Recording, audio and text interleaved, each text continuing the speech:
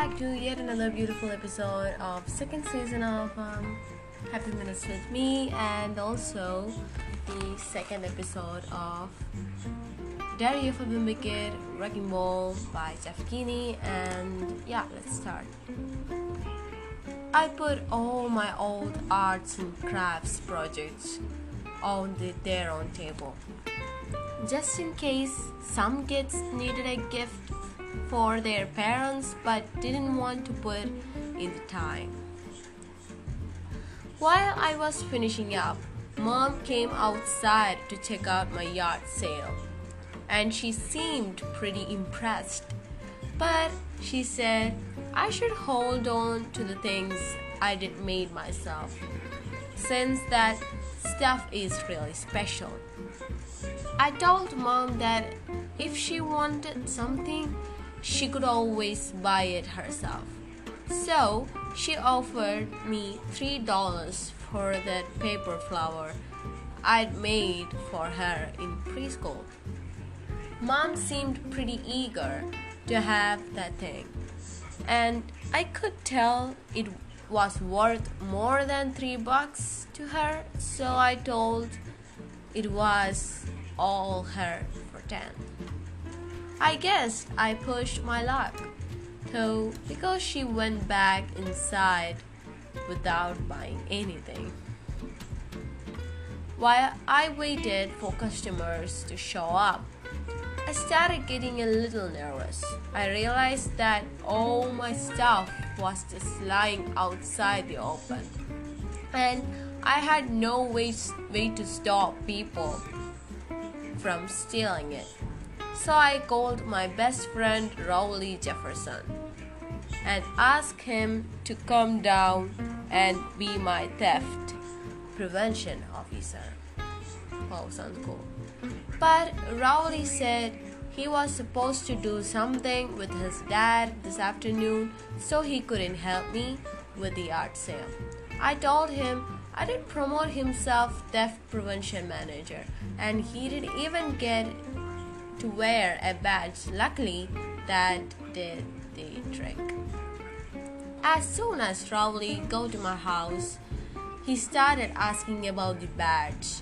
All I could find was my old firefighter costume, but that seems to make him feel important. Rowley asked what he was supposed to do as the theft prevention manager, and I said mostly he needed to talk around the crack his knuckles to make sure nobody got any funny ideas. But Rowley wasn't paying any attention to my instructions, but he was distracted by a table that had a bunch of birthday gifts he'd got me over years. I'm pretty sure Rowley's mom picks out my presents, since there are always things that help you learn, and they're all still in mint condition because I haven't actually opened any of them. I don't know what made Rowley matter. In fact, that I was selling the stuff or the sign I put on the table. Rowley said I couldn't sell those things because they were gifts. I told him they were mine, so I could do whatever I wanted with them. And then we got into a big tug of war over the magnet font set. That's when our first customers started to arrive. I told Rowley we could argue about this later, but for now we needed to act like professionals. At first, just a few people showed up, but after a while, a lot more came. And when they started checking out my stuff, I went into sales mode. The craftsmanship on the porcupine is remarkable. One lady seems interested in a collector's coin, so I got for my uncle, but she complained that it was dented.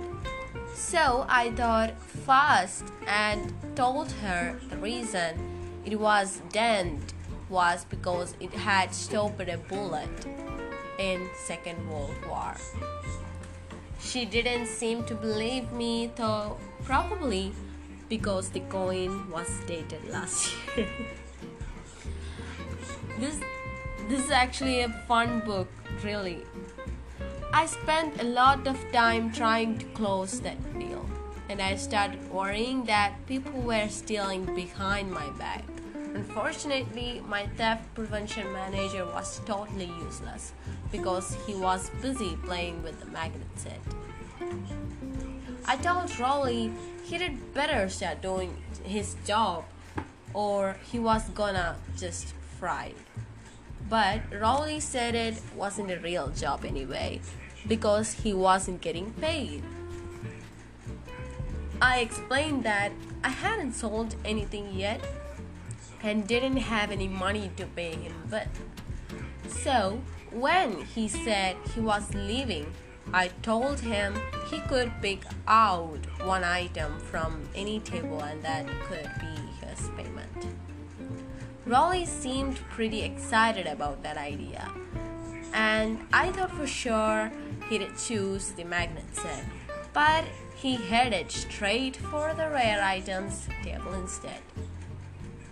I explained that those things were for paying customers only, and that maybe he'd be interested in something from Fun Toys table, but Rowley wouldn't budge. Eventually, he settled on the vampire bat shield, and I was okay with that because it was really just a broken umbrella. But now Rowley was so worried about bats that he couldn't concentrate on his job. While Rowley was fooling around the stupid umbrella, I thought I saw a guy take an action figure from the collective's table and stuff it in his pocket. So I ran over to deal with him. But the only thing in the guy's pockets were some used tissues and car keys. I was glad I was staying alert, though, because I headed off a major disaster. A pickup truck pulled up the nerve, and some guy from Raleigh Street started filling my stuff into the bag. I asked him what he was doing, and he said that since tomorrow was trash day, he thought my stuffs were trash.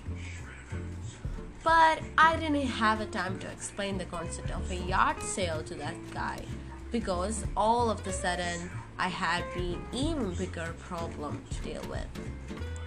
It started to rain and everyone was heading back to their cars. I was worried I might have never getting this many people to come to a yard sale again, and I wanted to sell something to make all the effort worth it. So I went around and marked down the prices on every item. And how's that? Thanks for listening. Wait for tomorrow. Tomorrow I will come up with upcoming episodes of Shaggy Bane by Douglas Stewart, and day after that you can hear the next part of Diary of a Wicked Wrecking Ball by Jeff Kinney. And I wish you a good day. Keep supporting, keep listening. May feliz stay gracious. Hasta pronto. See you later. Bye. Oh my gosh, in background you can hear anything? Can you hear any stuffs? Yeah, it's another podcast, Neil deGrasse Tyson. Okay, then see you later. Bye.